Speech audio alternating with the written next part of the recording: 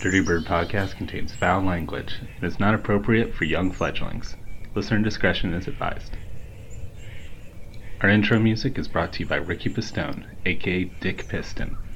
And our outro music is brought to you by the Sidewalk Slammers. Check them out wherever you get your music.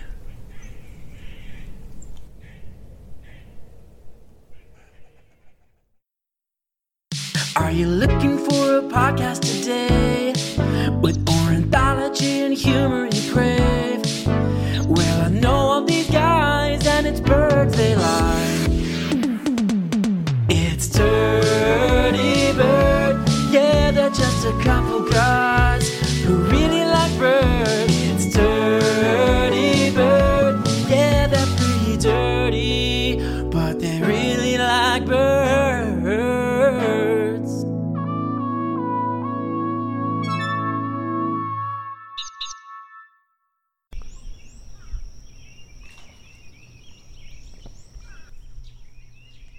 Hello, and welcome to Dirty Bird. I'm John, and today I'm joined by the Chisman Creek, a tributary of the York River, which leads right into the Chesapeake Bay in Yorktown, Virginia, and it is beautiful out here. The sun has risen, and the water is pretty calm, the skies are clear, the birds are singing, and I'm currently observing an osprey mother feeding her one nestling, who's nearly fully grown, some fish. And that's very appropriate because today I'll be talking with you guys about the osprey. We're going to have Joe on the program here. Joe, my fiance's dad, and the owner of this fine dock that I'm sitting on right now. And he has observed ospreys nesting on the platform right by his dock for about 20 years. And so he's seen a lot. Now, if you live anywhere near a body of water, pretty much anywhere in the world except Antarctica, then you're going to be familiar with this bird. It's pretty prominent around coasts especially, and their nests are very prominent. They're often on like channel markers, or there's a lot of man-made platforms that they like to nest on. Sometimes you'll see their nests in like radio towers and electric poles or something like that. They are also found along more inland, like freshwater rivers and lakes, so a little bit more rare, I've noticed, than you see them out in the coast. And this bird does go by a variety of more colloquial terms. Prominent along them is fishhawk, for obvious reasons, because it loves fish and it looks a lot like the hawks that we see. So today I'll be exploring the just general description of the osprey, some cool facts about it. I'll talk about its evolutionary history, talk about its nest and breeding, its migration, and as always, wrap up with some myths and legends. So the osprey's scientific name is Pandion hyliatus. It has its own genus and family, which is pretty cool. It's the only bird of prey that specializes only in fish the way it does. And it has several adaptations that set it apart from like the red-tailed hawk you see or the bald eagle that specifically help it to specialize in its pescatarian diet. So it's in the genus Pandion, like I said, and in the family Pandionidae. There is kind of some debate whether there's a split between western and eastern ospreys. Some sources list them as a subspecies, some as a full species. The eastern osprey is in Australia, Tasmania, the Philippines, Indonesia, New Guinea, and is only found in marine habitats, whereas it's argued the western osprey is found in marine coastal habitats, but also up in freshwater streams and lakes. There are some kind of different morphological features that separate them a little bit, but this is a species that's widespread all over the world, so it's not surprising that there's some different subspecies and there's a little bit of different coloration on them. And it really is amazing that this bird has been able to spread throughout the world and be so successful without having changed a ton. I mean, if you're in Australia and you're familiar with the ospreys over here in the States, then you're immediately going to be able to recognize it, and the call is very similar. Even though it's been separated by millions of years over there, it hasn't totally adapted and changed, and I guess that shows just how successful their fishing strategies are. They don't really need to change. So their species name, Haliaetus, that's Greek for fishing eagle. And while I said that they primarily, like 99% of the time, eat fish, they are known as an opportunistic forager. If they're hungry enough, they will eat carcasses that they find of birds, snakes, voles, squirrels, muskrats. I even saw an account where it was seen eating a salamander that it had found. But these are already dead carcasses that it finds. It doesn't actively hunt these live, as far as I could see. Fish, though, it loves a live, wriggling, yummy fish. And I have seen times where it seems to be trying to prey on nestlings of other birds. I saw a red-winged blackbird chasing an osprey off from its nesting colony. I don't know if the osprey was actually trying to steal nestling from it, or if the red-winged blackbird was just chasing off anything that got too close. The genus name Pandion was given to it based on Greek mythology. Pandion was a Greek mythological figure. He was the king of Athens, and his daughter Procne married Tereus, the king of Thrace. Tereus, though, was a pretty bad dude. Even though he married Procne for kind of the political connections, he desired Procne's sister, Philomela. And so he goes to Athens and tells Philomela that Procne had died, and then asks Pandion for Philomela's hand in marriage, since, he already married one sister and she died, so can he get the other one in marriage? But of course, Procne was not dead, so Pandion agrees, and he sends Philomela with Tereus. He sends guards with her, though, to kind of, make sure everything's kosher back in Thrace with his other daughter, suddenly dying, apparently. So he sends some guards with her to keep her safe and to check on the situation.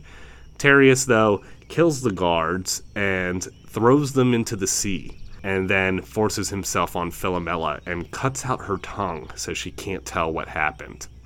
Philomela's unable to speak, and she's being held captive by Tereus, who just goes on ruling Thrace. But Philomela weaves a tapestry where she depicts Tereus's crime and secretly sends it to her sister Procne. Procne sees the tapestry and finds out about Tereus's deeds and is able to free her sister. They together plot in secret how to get revenge. And the way that they do this is there's a big feast, and traditionally at this feast, only the man of the household would eat and kind of be served by everyone else. So Procne and Philomela kill Tereus' son, and they cook him up in a dish and then feed him to Tereus at the banquet. And after Tereus is done eating it, he asks Procne, where's my son? And Philomela comes out with his head and flings it at Tereus. And Tereus is so angry that he goes to turn and try to kill Procne, but the Greek gods are kind of, sitting back with popcorn watching all this happen. And finally, when this moment happens, they're like, all right, now we're going to intervene. And so before Tereus can kill Procne and Philomela, they intervene and turn all of them into birds. They turned Philomela into a swallow, Tereus into a hoopoe, I saw, or hawk, also is listed that he was turned into. Not sure which one of those. And then Procne was turned into a nightingale. So the guy who named the genus Pandion for these ospreys didn't really know the story fully, I guess. Otherwise, he might have named them Pterius haliatus because, I mean, I guess hawk goes more along with these ospreys. But I guess he had a cursory knowledge that, there's some Greek mythology story where people get turned into birds. So, and Pandion, I remember that. So, yeah, let's throw that on the genus name. So, Pandion haliatus, the Greek king of Athens, who's not turned into a bird, and then haliatus for fishing eagle. So that's how the osprey gets its Latin name. Some general facts about the osprey. It's a distinctive large predatory bird. Like I said, found always near water. It has a barred tail, black eye stripe, and a crooked wing. It's very distinctive when you see it flying in the air, not only for its call, but also because it kind of has crow-like fingers on the end of its wings. Its feathers kind of splay out, similar to the way like a crow or a bald eagle's wings look. And then that tail has black bars on it, so it makes it very easy to spot. And usually if you see a large bird kind of circling, hovering over water, and especially if you see that bird then plunge down into it, it's probably an osprey. The osprey can plunge up to 3 feet in water, so it tends to try to hunt on large open bodies of water where fish will school up near the surface so it can dart in and grab them. It doesn't dive way down the way like a cormorant would or something like that, but it's amazing that it can go from flying high up in the air to diving down to then flying back up and catching a fish. And it always carries the fish head first for aerodynamic reasons. And if you've ever spent any time watching this bird, usually when you see ospreys, a bald eagle is not far behind. The bald eagles, as noble as they look and everything, are kind of just glorified scavengers because they'll just wait for an osprey to do the hard work. The bald eagle can't plunge into the water the way the osprey does. It can really only grab from the surface. So if it sees an osprey dive in and catch a big fish, then the bald eagle will use its size to force the osprey to drop the fish and then snatch its meal. Often it'll snatch the fish before when the osprey drops it. Often it'll snatch the fish before it even hits the water again. So it really blows my mind how ospreys are widespread throughout the world, but haven't differentiated into different species. You'd think living millions of years on separate continents, like you would become different, but that only happens if you're pushed to evolve based on environmental circumstances or changing climates. And the osprey is very just adaptable in general with its behaviors, and it's very successful in its hunting strategy. So it really, wherever it goes, it kind of can use the same hunting strategy, the same kind of nest building, and it doesn't have to change. It isn't forced to evolve. So like I said, you can go from one continent to another, and the ospreys are relatively similar, even though those populations haven't interacted in millions and millions of years. Part of this is the fact that they can hunt in both salt or fresh water. They're flexible in their migration. If they live at one of the low latitudes near the equator, they won't migrate. If they live to the far north or far south, then they will migrate during the winter. This fact that they migrate means that they're pretty strong flyers, and if there's no suitable nesting habitat or a water source dries up, then they're able to fly off and go look for more suitable habitat. And they're also a very flexible breeder. They build their large eagle-like nests of sticks wherever they can, on dead trees, on man-made platforms a lot of times. They seem to love channel markers out here in the Chesapeake Bay.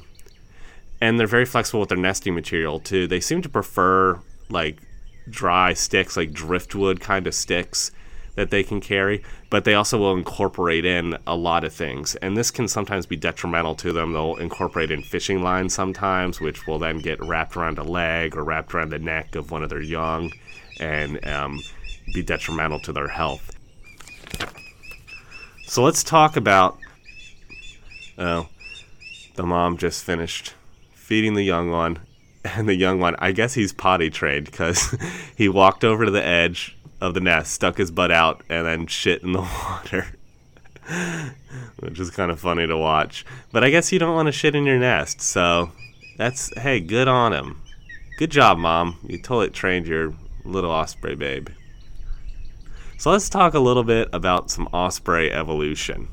So I mentioned how these guys are in their own family, which means that they kind of broke off from a lot of other birds of prey a long time ago and went down their specializing in fishing route. So they're related to other hawks, owls, eagles in the order Acceptiformes. These are diurnal birds of prey. Of note here, falcons are not in this order. They have a different evolutionary history, which I'll cover when I do a falcon species sometime. One Zoom tree of life has the first osprey ancestor splitting off from other raptors about 49.6 million years ago. So that's kind of when the ancient ancestors started trying to, I guess, specialize in just fish while, letting the other hawks and kites and everything eat their rodents and snakes and whatever else they like. And we do have some fossils of ancient osprey ancestors that tell us a little bit about the evolutionary history of this bird. The oldest osprey specimen is dated at about 13 million years ago during the Miocene period, and it's called Pandion homalopteron, and it was found in California. Another one, Pandion lavensis, was found in Florida and dated at about 9 million years ago. These are primitive ospreys when you look at their bone structure. They look more hawk-like in the way that their legs are, and also their talons, they look a lot more like hawk talons. The osprey is remarkably adapted with its talons. They're very curved. They almost look like hooks to hook into slippery fish.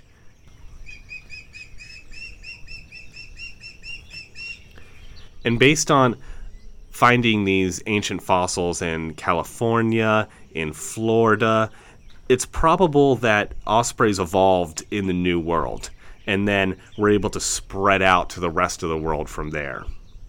There have been osprey fossils found in Egypt and Germany that are pretty old too, not as old as the ones found in America. Interestingly, though, there have been no fossils yet found in Australia. And the proposed route of colonization is from America. The ospreys colonized Indo-Australia regions of the Pacific, and then rapidly expanded there to Eastern Asia, the Western Palearctic. Interesting, though, in this spread, it seems like Japan was colonized after Russia, even though they kind of went to like Indonesia, Australia from America first over the Pacific. They then kind of went up to mainland Asia and just skipped out on Japan for a little bit until, I guess, an osprey circled back and was like, oh, hey, there's fish here too. And you can definitely envision how these birds could easily spread across the world, because it would be very easy for them to island hop, because when they get to an island, there's a ready source of food already there with the fish in the coastal waters. And really all they need is a place to kind of build their nest or to hang out and rest before they go and fly again. There's 4 subspecies of the osprey that seem to have diverged in the past 1 to 2 million years. The carolinensis is the osprey of North America. The ridgeway is the osprey of the Caribbean. Haliaetus is the one of Europe. And then cristatus is the eastern osprey of Australia, Tasmania, the one that I said some people consider a different species. There's also some distinct populations on the Canary Islands, Cape Verde, and in the Red Sea. Even though they have the ability to really spread and migrate, if they kind of find an area they like, they'll stick there, and they won't, especially if they don't have to migrate, they won't really move much, and they'll kind of become a distinctive subspecies population, passing on certain morphological characteristics. Maybe some differing calls too. So the osprey has several adaptations it's evolved that really help it become an expert in hunting fish. In my National Geographic book here, underneath the picture of the osprey, it says, "The sharp-eyed ospreys and Isaac Walton on wings." And I had to look up who Isaac Walton is. He's some English poet and famous angler. I guess kind of he helped introduce fishing to the gentry in England or something like that. But so I didn't really get that reference, had to look it up. But I mean, they're expert fishermen. I mean, this is millions of years of evolution that have made them the king of fishing in the bird world, I'd say. Maybe the kingfisher too, but I mean, he only eats little minnows. This dude's, the ospreys are picking up fish that are a couple pounds. So ospreys can rotate their fourth toe around in order to pinch slippery fish better. The only other raptor that can do this is owls, but this adaptation evolved separately in ospreys and owls. They also are able to close their nostrils when they plunge into the water. And that dark band under their eyes is similar to the face paint like a football player would put on before a game. It helps reduce the glare that they see on the water so that they're better able to see the fish. Their talons are really cool when you look at them up close. They have these sharp little spicule needles on them that point back kind of like the barb on a fish hook.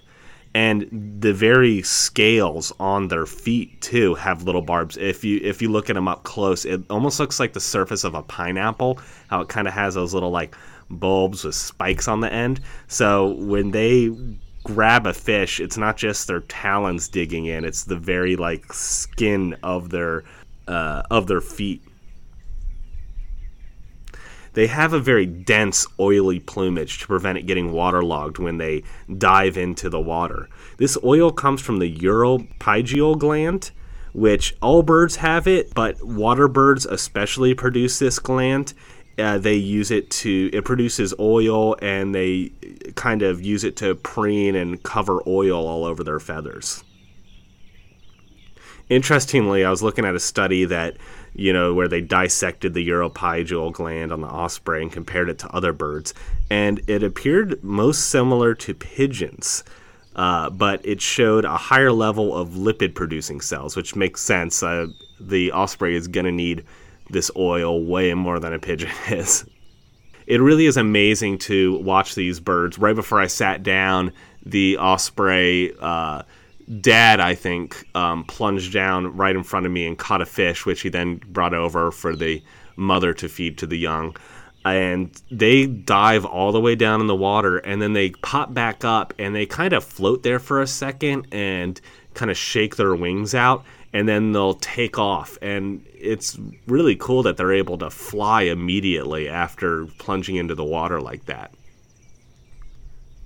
Sometimes they will grab a fish that's a little too big for them, though, and I have seen this where an osprey plunges in, grabs a fish, and he's kind of hanging out there on the surface trying to take off and is having a really hard time. The one that I saw was able to finally get airborne but didn't go very far, kind of flew over to a dock to try to start, I guess, eating some of the fish and make it a little lighter.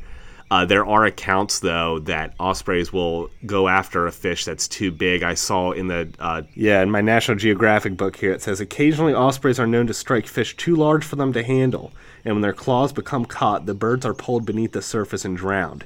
Instances have been recorded where a drowned osprey, with its claws locked in the back of a dead salmon or sturgeon, has washed up on shore, affording mute evidence of such a tragedy. And that's pretty sad to see, but I guess, don't catch more than you can fly, is the moral of the story there. It kind of reminds me of, if you've listened to our Iceland episode, there's a story in there about sea eagles grabbing fish that are too big and being kind of dragged in.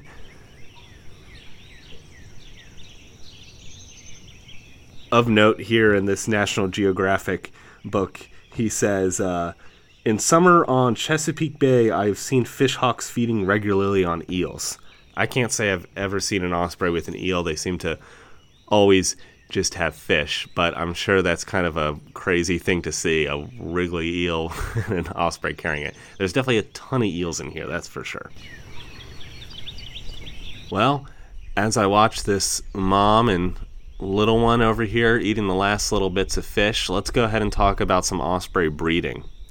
So, except for Florida, ospreys throughout the U.S. are migratory, and the male will usually arrive first for migration, and upon arriving to the breeding grounds in like March, April, it will begin either repairing an old nest or making a new one. And then the female will come and join him. The male generally collects the nesting material while the female builds the nest, and they will perform courtship displays to each other. They'll do one where they circle high up in the air. The male may also dive while carrying a fish or carrying a stick, kind of show her his prowess. And this is probably really important for the male to prove that he can catch fish, because from what I've observed, once the eggs are hatched, it's really the female that hangs out with the young ones, and the male does most of the hunting. They will switch off, and the female will go off hunting for fish too, but really it seems like the male's the fish winner. And so he's got to be able to support these birds, because they eat a ton of fish, and especially the young ones when they're growing up, they're constantly hungry. As far as the mating of these guys, I saw that one study showed that they copulated 160 times during a breeding season, but only about 40% of those resulted in cloacal contact, their dirty bird parts touching. They'll lay eggs in their nest after all damage from frost has passed. Usually they lay about 2 to 3 eggs. Rarely they'll lay about 4. These eggs are said to be some of the prettiest in the bird world. They're nice, big eggs. They are flecked with like lavender or brown. The incubation is done almost entirely by the female for about 35 to 40 days. And then the male will feed her while she's on the nest. So really important that male knows how to catch some fish. And 35 to 40 days, man, that is a long time to sit on some eggs. The nestling period is 50 to 55 days, so they spend a long time raising their young.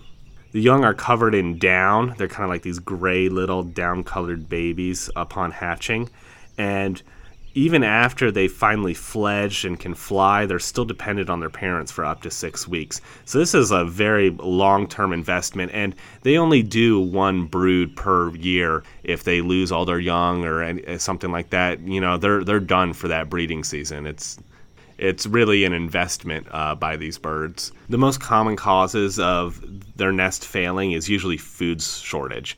And when there's a food shortage, the female will abandon the nest. They also might abandon due to real bad weather. Their nest can be damaged in hurricanes or high water. There's also some predators, common ravens, great horned owls, but raccoons are the big ones. A raccoon stealing from the nest, eating its babies, is probably the biggest threat that ospreys have. And that's why they like to build out on the water, on platforms, on channel markers, on a dead tree overhanging in the water, because no raccoon's going to swim out there. Sibling aggression is also a major cause of brood reduction. Joe's witnessed that with his ospreys here. Usually one will kind of become dominant, and the parents will preferentially feed the dominant, stronger sibling, and then eventually that sibling will push whoever remains out of the nest. Really, the food competition is huge with these guys, so they can't afford to be feeding multiple mouths. And if the young one wants to grow up and be able to leave the nest, he can't afford to be able to compete with his brothers and sisters. I did see a weird case in Baja California where an osprey was defending its nest from 2 common ravens, and I don't know if it was just overstressed or something like that, but it picked up its nestling, carried it into the air, and then dropped it into the water. It was a young one, still kind of covered in its gray down feathers and stuff. It was just one in the nest, and the researchers thought maybe it was just trying to get rid of that one because it considered it gone because the ravens had attacked it, and was just trying to get rid of it so that it could then start a new nest or then just focus on itself, and didn't want to try to invest in young that was just going to die. But really, really weird case. Ospreys may also abandon nests in response to human activity, which I found surprising because I've always viewed these as very human-tolerant birds. I mean, in the Chesapeake Bay when we're boating, you pass by their nests all the time, and I mean, they'll get a little mean at you. They'll squawk at you and look really mean at you and spread their wings. But, we just figure they're pretty used to humans. And typically the ones that we see are. They are adaptable, and they will get used to human presence. But if it's one that is, out on a creek where there's no houses and no one really boats, and someone comes roaring through there on their boat or gets too close to the nest on a paddleboard or something, if they're not used to humans, they'll take that as a huge threat, and they may abandon the nest. It takes about 3 years for an osprey to become sexually mature and breeding. It will build nests before then as kind of like a prepping or practicing, but it takes about 3 years for it fully to be ready to make a family. The 1-year-old usually will migrate down and not return to the U.S., and then in their second year, about 28 to 55% of them will return. And then by age 3, nearly all of them will return. I said it took about 3 years for them to reach sexual maturity. So if they migrate down to, the Bahamas or something like that in their first 2 years, they aren't even sexually mature. So why are they going to go back up to where it's cold anyway? And most of them do return within 30 kilometers of where they hatched, but sometimes they will move more farther out. The females tend to disperse more than the males do. The males will kind of go right around where they were born and raised and everything, but the females tend to go to some new different areas and, mix up the gene pool a little bit. So that's a little bit about their breeding there. Also, a really cool thing with their nest, too, they're large, built of sticks, and other birds will take advantage of this too. Sometimes larger birds that like nests like that, like hawks, great horned owls, ravens, will steal the nest from the ospreys, usually by taking the nest over before the ospreys show back up from migration.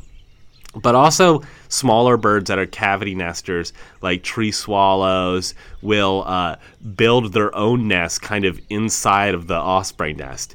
And I've read reports that the ospreys will continue on with their nests and seemingly not even care that, there's a small little bird that has its own nest within their nest. So they're kind of providing habitat for other birds too, which is really cool.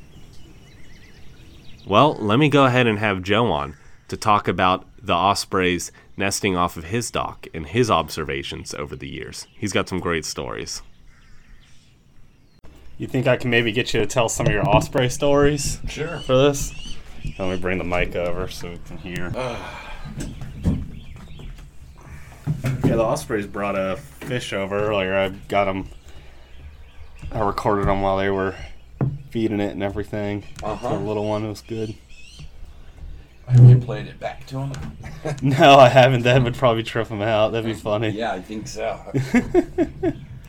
And she's over there diligently watching. Oh, that's him. Yeah. She's in the tree. Yeah, she's up in the tree, yeah. Because he's been sitting there. Every once in a while, I'll see him dive out of that tree and catch a fish. Okay. Oh, there he goes. Oh, yeah. Time to go hunting. They almost always go that way, and I'm pretty sure they go over to the Drum Island Flats where the water's clear. Oh, okay. When you go over there, you'll see a lot of osprey. Now this guy, he's taking a different route. He looks like he's going over to the York River. Nope, now he's straightening out. Because the water's clear over there? Yeah, so they can see him better. Well, it seems today's I like see a good lot. day for it. Here, nice and flat. Yeah, we didn't get a lot of rain. You know, even though it was like raining all day yesterday, we didn't really get a lot. Huh. Well, I'm sitting here with Joe McClure, future father-in-law, and avid waterman, and has been living here on the Chisholm Creek and observing lots of the fish and birds and wildlife in general, especially a osprey nest, which is right off of your dock there. And has that been here since y'all moved in? I put it up there. That's where the old dock used to be. Oh. So we left one of the piles, and I just put down some plywood, and there you got it. It's a huge nest. It's as big a nest as you'll find as an osprey makes around here. And every few years I have to knock it down because it gets too big, and I worry about it. And so I check to make sure that it's secure, and they rebuild it immediately.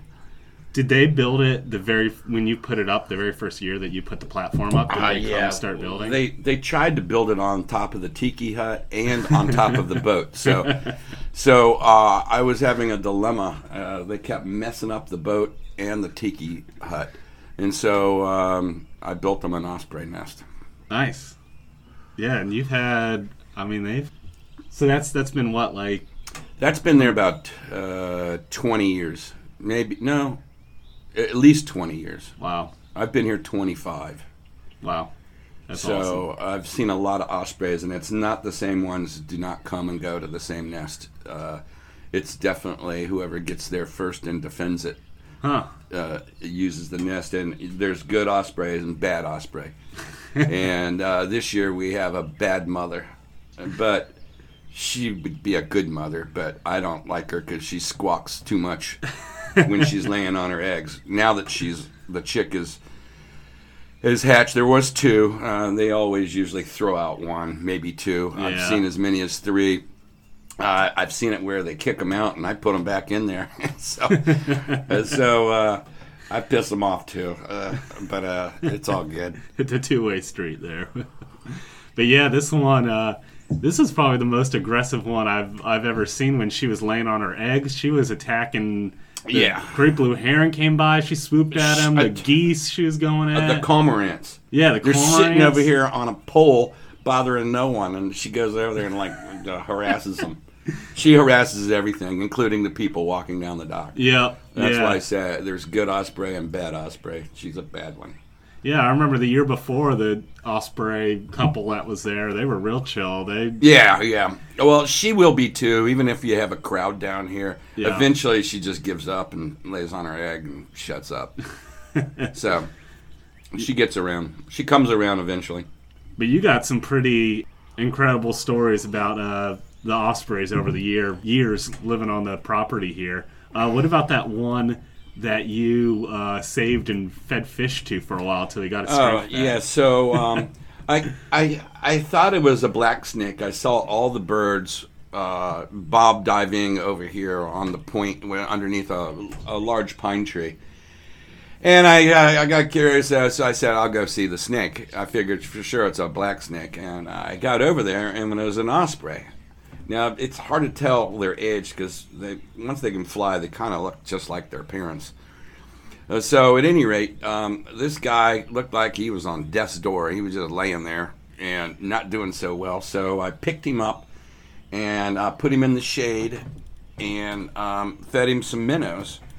And so that went on pretty much all day. I had a business meeting I had to go to, and I came back and the bird started perking up, and he was on my lawn tractor in the shade, and so we wanted to move him because he was still getting a little bit harassed by the birds, and so we were going to move him on a back porch, a screened-in back porch, which we don't have anymore, but so I put this osprey on my arm, and his talons went all the way around my wrist and still stuck out. Another half inch or so. So it was kind of scary, but it was kind of fun. Yeah, that's incredible. Yeah, it's not like I was afraid of this osprey. It looked like it just wanted some help, and so I fed it. I fed it minnows. I had gudgeons, that I caught in my minnow trap. And so I fed him, I don't know how many gudgeons, probably at least 50. And the next morning he perked up, and I opened the door, and off he went. Wow. So he survived. That's awesome. Yeah, there's been, you talked about how you'll see where either the ospreys will get pushed out or fall out of the nest, and sometimes you'll pick them up and put them back. Wasn't there a time there were like 3 of them or a bunch of them? I did 3 in one day, but to be honest, one of them was me throwing a bird in and knocking another bird out. Oh, God. But he had swam across. He had fallen into the water. Don't know how, but it was one of 2 chicks, and they were big. And he swam all the way across. He swam 100 yards to the other side. Wow. Yeah, just to kind of set up what this looks like here. It's the Chisholm Creek is off of the York River, and where we're at right now, it's pretty wide. It's got to be 100 yards across, 150. Yeah. Salt water. There's houses and docks lining each side. Also, good amount of pine trees. What are those? Loblolly? Yes, they are. Loblolly pines, kind of lining it and everything. Always bunch of fish jumping and everything. But yeah, that's a pretty long distance for a little baby bird to swim across. Well, not only that, there are those tall yellow pines across at 6.5 acres over there. Which so when you say lined by houses, except over there because that's where the eagle nest is. Yeah. So so we do have an eagle nest across the creek from us, and that's going to be interesting too if you ever watched eagles and ospreys interact. Oh, yeah. You should see the way eagle can fly upside down and still look scary. Wow. Yeah, ospreys, that's like their arch nemesis there, is the bald eagles. And we see it every day here. Yep. Almost every day. And yeah, so at any rate, I get in a small skiff type boat and went over and got the osprey and brought him back. And then I threw him up in the nest, and the other one fell out. I don't know if I did it or he just jumped out, but at any rate, so I had to get that one too. And then the day earlier, I think it was at the same day. I can't remember. At any rate, it seems like when they come out of the nest, they all do it at about the same time. But I was mowing the grass, and I looked down, and there's an osprey laying in the grass. Not in the short grass, but in the tall grass. Yeah. And so I was like, going, God. It was like, because it's a real pain in the butt. So, once again, getting back in the boat, go throw him back up in the nest. Yeah, it's pretty amazing. I know it's always nice for you guys kind of watching the families over the years and everything. When would you say that the ospreys leave in the fall and kind of return in the spring? That is hard to say because you can't tell which ones are what. I can tell you this, that on St. Paddy's Day is about when they arrive. Okay. So you're looking, we're doing second and third week in March. It used to be St. Paddy's Day. You were going to see an osprey for sure. But as I think over the years they've gotten here another week earlier. And of course, there's a lot of competition for the available nests. I've never seen an osprey ever make a nest in the wild. I think one time. Yeah. I saw it at a lake in an old tree. Yep. But none of them around here do that. None of them have built. I've never seen an osprey build a nest in anything but a man-made structure. Yep. I think that probably has to do with the raccoons, because what I was reading is that the raccoons are like their biggest nest predator, and so they try to build whatever they can where the raccoons can't reach them and stuff. Well, on an isolated pole out in the middle of the river is a good spot. But there's fewer this year. If you can look over this way, there's an empty nest over here. Oh, yeah, that used to have this a nest. one's empty as well. Huh. And I think instead of having 4 nests within a quarter mile, we only have 1 this year. Wow. So that's a little different. Yeah, that is different, huh? And how the nests, the families usually do when they're here? Because I think, what was it, like 2 years ago, they lost all their chicks or something like that? You guys came out here one day and just all the chicks were gone? that happens very seldom. I've only seen it once. That whatever reason the chick died or something got it or whatever. They don't start over. It's over for them. I think they only have a finite amount of time. Yeah. And you asked also about when they leave. And it's definitely, they don't all leave at one time like they get here. They leave sporadically. And they use the nest as a feeding station after they've fledged. So the nest is still used, but not for sleeping, not for anything, but feeding. Gotcha. Yeah, they'll like bring a fish back and Yeah. And the young one, have you noticed, like after it can fly and leave the nest, it sticks around with the parents for a little bit, or? It does. Yeah. It does. It appears like all the way to that fall. And then I don't know. I don't know where they go, what happens. Yeah, I'm assuming they have learned how to catch fish by then. You would hope so. Yeah, and it's amazing to watch ospreys fly. They're one bird that I've seen that loves to fly, and on a nice breezy day, they will do some very interesting maneuvers with the way they flutter and fly and dive. I've seen him spiral down like you wouldn't believe, and like, well, what is he doing? And he's not fishing. He's not doing anything but having fun. And it's amazing to watch these ospreys on a nice, kind of windy day, how they can hover and climb and dip and dive. And they do this whoop-de thing sometimes when they have a fish to show off to the mate. Like, look what I have. Oh, wow. Kind of like the shiny object. Yeah. It's pretty incredible to watch it. Because there's absolutely no reason why a bird would spend that much energy showing another bird what it has, especially when there's two eagles across the creek. Yeah. And those eagles, they have those fledglings too, so there's actually 4 eagles over there. Oh, wow. Yeah, I think I heard them a little bit earlier this morning chirping, but haven't seen any sign of them. They're not over there right now. They normally perch in the exact same place. In that pine. Yeah. The yellow pine, yep. Wow. Anything else you can think of from your osprey interactions over the years? They all seem to talk to each other. They have a specific call every time they see another osprey. Huh. And I don't know what it is they're saying, obviously. I don't speak osprey. But they do interact with every osprey that goes over. Gotcha. Yeah, kind of like...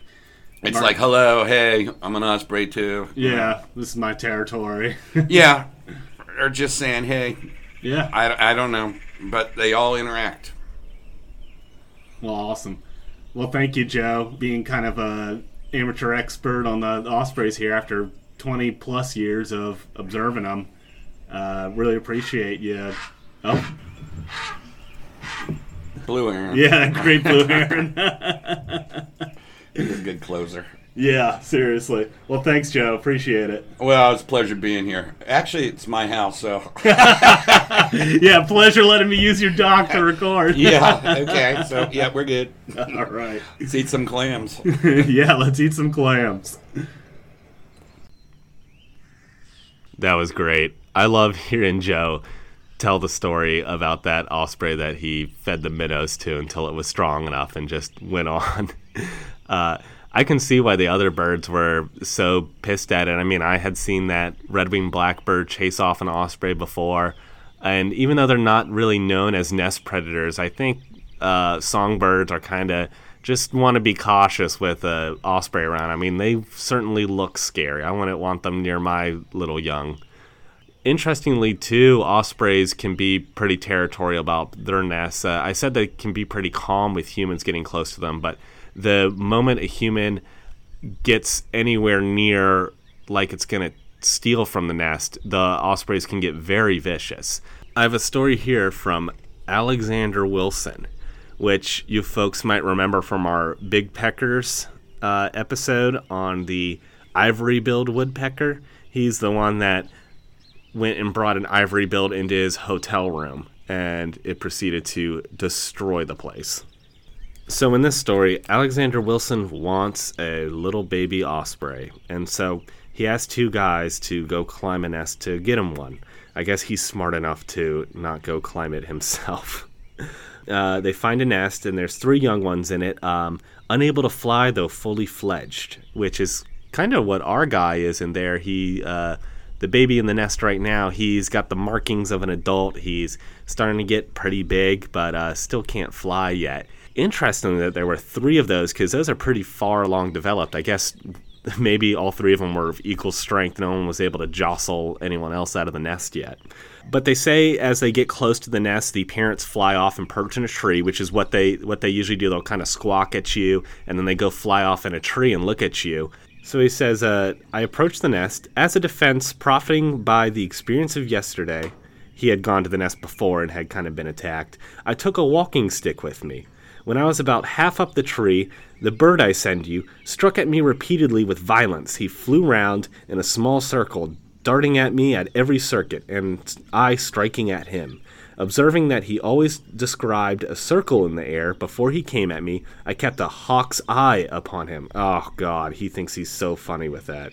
And the moment he passed me, I availed myself of the opportunity to ascend. When immediately under the nest, I hesitated at the formidable opposition I met, as his rage appeared to increase with my presumption in invading his premises. Yeah, dude, you're trying to steal its young. But I mounted to the nest. At that moment, he darted directly at me with all his force, whizzing through the air. His choler apparently redoubled. Fortunately for me, I struck him on the extreme joint of the right wing with my stick, which brought him to the ground. During this contest, the female was flying round and round at a respectful distance. Captain H held him till I tied my handkerchief about his legs. The captain felt the effect of his claws. I brought away a young one to keep the old one in a good humor. I put them in a very large coop. The young one ate some fish when broken and put into its throat, but the old one would not eat for 2 days. He continued sullen and obstinate, hardly changing his position. Dude, yes, you hit him on the wing with a stick and then stole him away from his honey.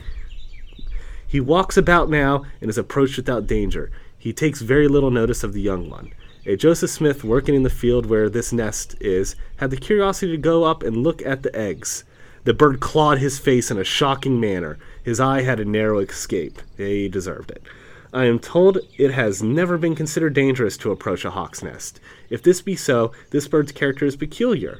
His affection for his young, his valiant opposition to an invasion of his nest, entitle him to conspicuous notice. He is the prince of fishhawks. His character and his portrait seem worthy of being handed to the historic muse. A hawk more worthy of the honor which awaits him could not have been found. I hope no accident will happen to him, and that he may fully answer your purpose. And then he also notes, this morning the female was flying to and fro, making mournful noise. And that's from the letters of Alexander Wilson. God, that's a terrible story. Oh, I feel so bad for those ospreys. And I mean, I guess they were trying to research them and draw them and everything, but God, they did some terrible things to animals in the pursuit of science, I guess. We can probably learn some lessons from that today. So major causes of death in ospreys, it seems to be impact injuries and starvation being some of the biggest ones. I saw some accounts in the 1960s where they found ospreys with gunshot wounds. Hopefully people aren't still doing that. Also, respiratory infections will take down ospreys too. Respiratory infections are kind of a common thing in the bird world, and so that's probably one of the main illnesses that'll take them down. They have low parasite burdens overall, probably those really oily feathers and being in the salt air. And I mean, they're taking a lot of bird baths too, plunging into the water helps to keep the parasite burden down. They do get parasites from the fish that they eat. There's been parasites found within their digestive systems that are common to other fish-eating birds, such as anhingas, blue herons, bald eagles. They do have feather parasites too, though, even with their oily feathers and their frequent bird baths. I did see a really cool case in the Canary Islands where there's a species of lizard there that was observed climbing on the adults and the chicks also, and then eating louse flies off of them. So they were kind of getting a free little parasite bath by these lizards, which was awesome. If you can look up pictures of it, it's pretty cool to see. They are very prone to pollutants because they're these apex predators, kind of top of the food chain. So they'll collect large concentrations of toxins.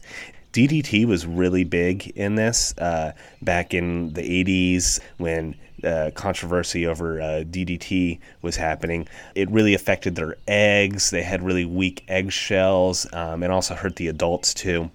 A couple cool osprey facts here. In Venezuela, I saw an account where an osprey was observed carrying a stingray. Pretty cool. Birds often have a dominant foot the same way we have a dominant hand, and ospreys will prefer one foot over the other when they're carrying a fish, one foot to be in the front, and usually that's the left foot, so they're left-footed. I saw in Massachusetts a female osprey was tagged, and in 2008 she flew 3,000 miles on her migratory route to Venezuela. And it's thought that migratory ospreys can log up to 160,000 air miles in their lifetime. So these guys really are pretty strong flyers, and it's no surprise that they were able to spread across the Pacific from America to colonize the rest of the world. The oldest osprey was banded in 1973 in Virginia and lived to at least 25 years old. I saw that beavers may be important for creating inland osprey habitat. They'll dam a stream, create a lake, and then ospreys are able to fish and build their nests there. So let's go ahead and wrap up here with some osprey myths and folklore. It's a very prominent bird throughout the world, so it features into a lot of different legends and myths and pop culture too. Shakespeare in his tragedy Coriolanus, which is about a disgraced Roman general trying to retake Rome. There's a line in there that says, "I think he'll be on Rome as is the osprey to the fish." There's the Bell Boeing V-22 Osprey, which you may have seen. It's the aircraft that can kind of go from helicopter to airplane by moving its rotary propellers. It was made in response to the Iran hostage crisis and meant to combine being able to take off and land like a helicopter with being able to cruise long range like a prop aircraft. It's called the Osprey because it was kind of like a joint Air Force, Navy venture there. There is a lot of controversy over it due to it going over budget, accidents, and then kind of covers-ups of said budgets and accidents. In Europe, the osprey was thought to enchant and hypnotize fish in order to catch them. It was said that the fish would turn their bellies up and surrender to the osprey. It was thought that if you killed an osprey, it would cause the mackerel and herring to disappear during that season. So no one would really kill an osprey based on that superstition. I think that's good. I think we need to make more superstitions about harming birds or harming the environment in general so that we don't do it. The Ute and Pueblo people knew the osprey as the water eagle, and if they saw the osprey coming up into the streams, then they knew that there were fish in the streams and that it was time to fish. To most other tribes, we see it referred to as the fish hawk, at least in the translations that were given. There's a tale by the Ochama tribe. They're centered around the Pitt River in northeastern California, and they tell a tale that in winter, the son would leave his daughter at home but carry her with him in the summertime. The son wanted his daughter to marry a great suitor like pine marten, wolf, or coyote.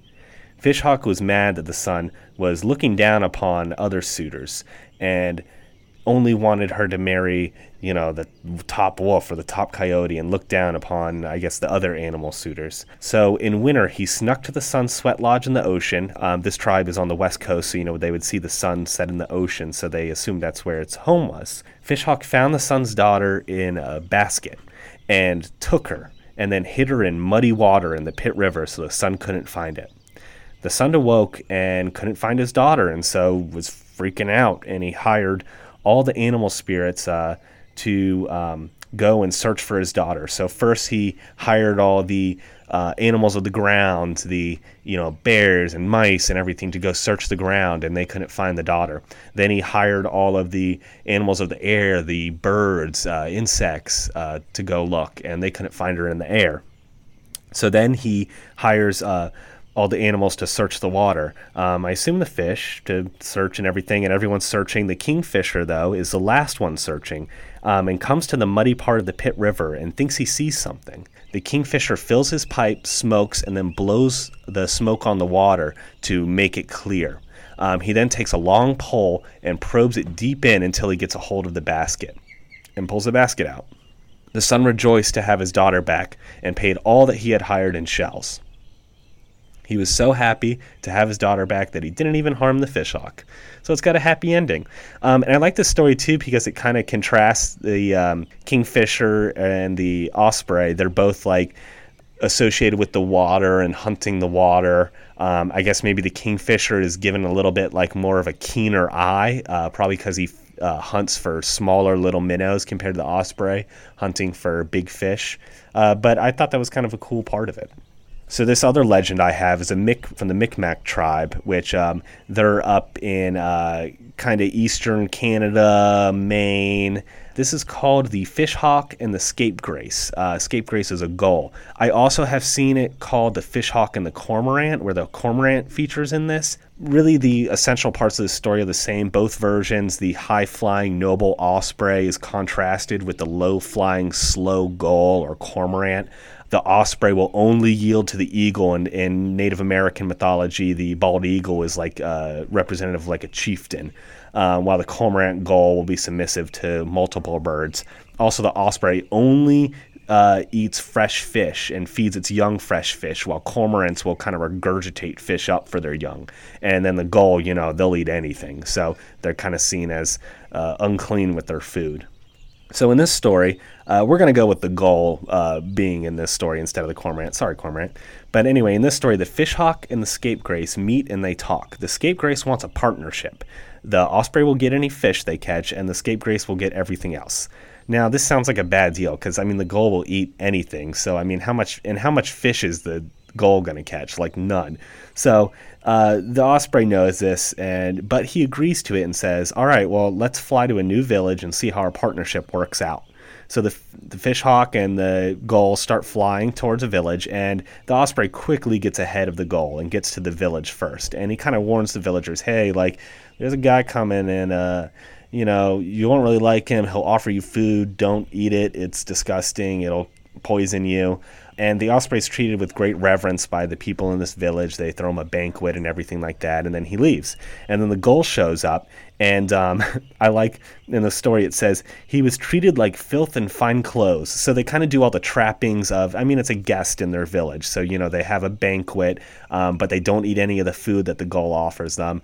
And the gull inquires about any marriageable daughters, and the chief duly kind of introduces him to the eligible women to marry, but they all snub him and are kind of rude to him.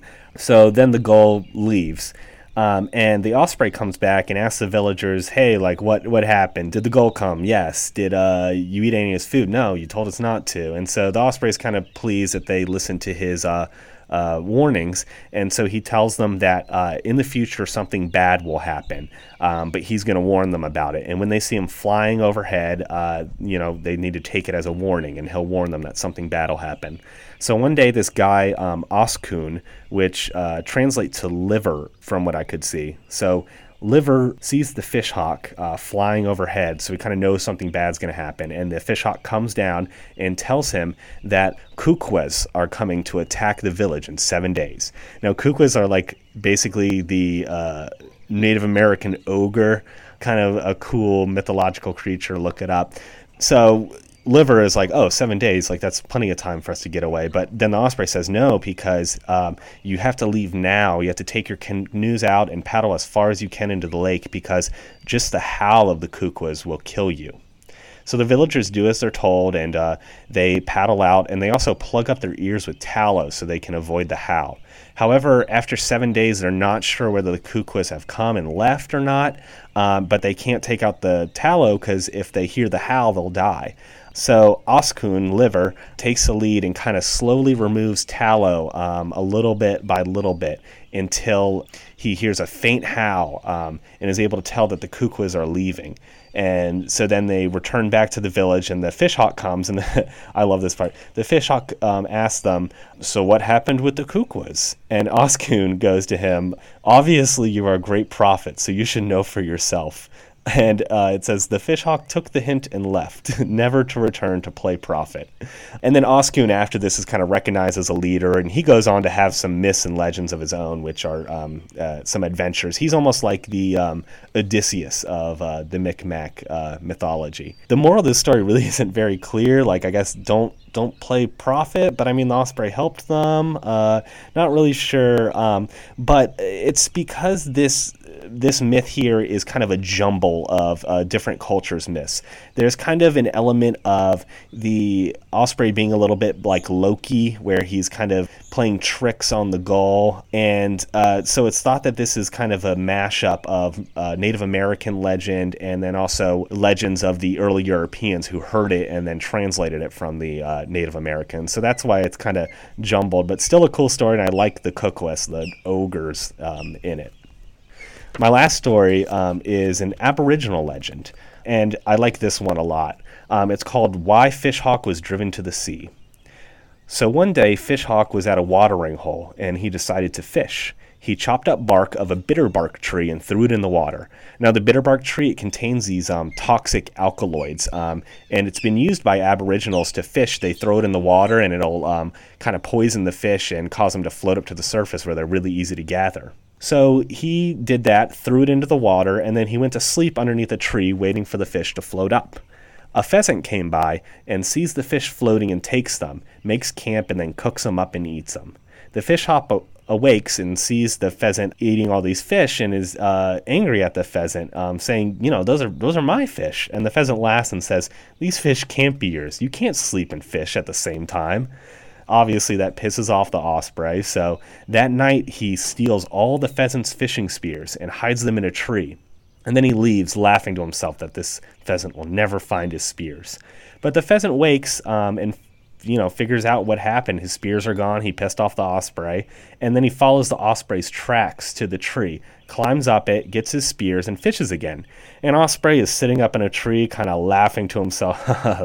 I really got that pheasant. When he sees the pheasant back at his camp eating fish. So he's mad and steals the spears again that night after the pheasant has eaten his fill and fallen asleep. But this time, he puts the spears high up in a tree in the mountains. The pheasant wakes up, figures out what happened, and again follows the Osprey's tracks. But the tracks lead him to a very tall tree, and the pheasant's lazy. So instead of climbing the tree, he goes to the mouth of the river that leads to the watering hole that the Osprey lives by. And he causes a major flood, which flows down and washes all the fish away and washes the fishhawk away also. However, when he does this big flood, it washes all the tracks away that the Osprey left. So the pheasant can't find the tree again where his spears are stored. And to this day, you still see the pheasant hopping from branch to branch of trees looking for his fishing spears.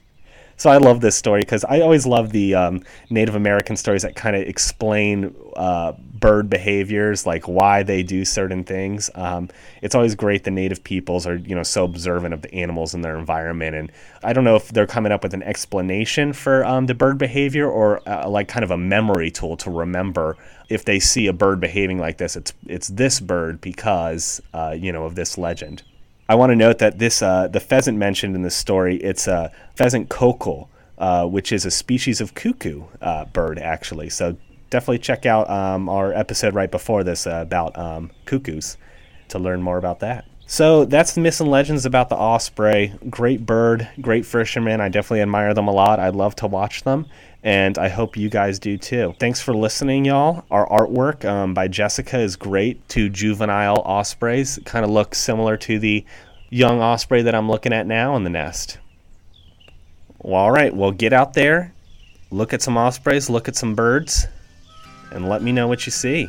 Let me know what you think of the episode. And as always, stay dirty, my birdies. Dirty Bird Podcast is brought to you by me, John Janusik, with our rotating panel of co-hosts. Thank you for being on the show, guys. I really appreciate it. Our outro music is New York Redneck by the Sidewalk Slammers. And our intro music is by Ricky Pistone, aka Dick Piston. Follow them on Instagram and check them out wherever you get your music.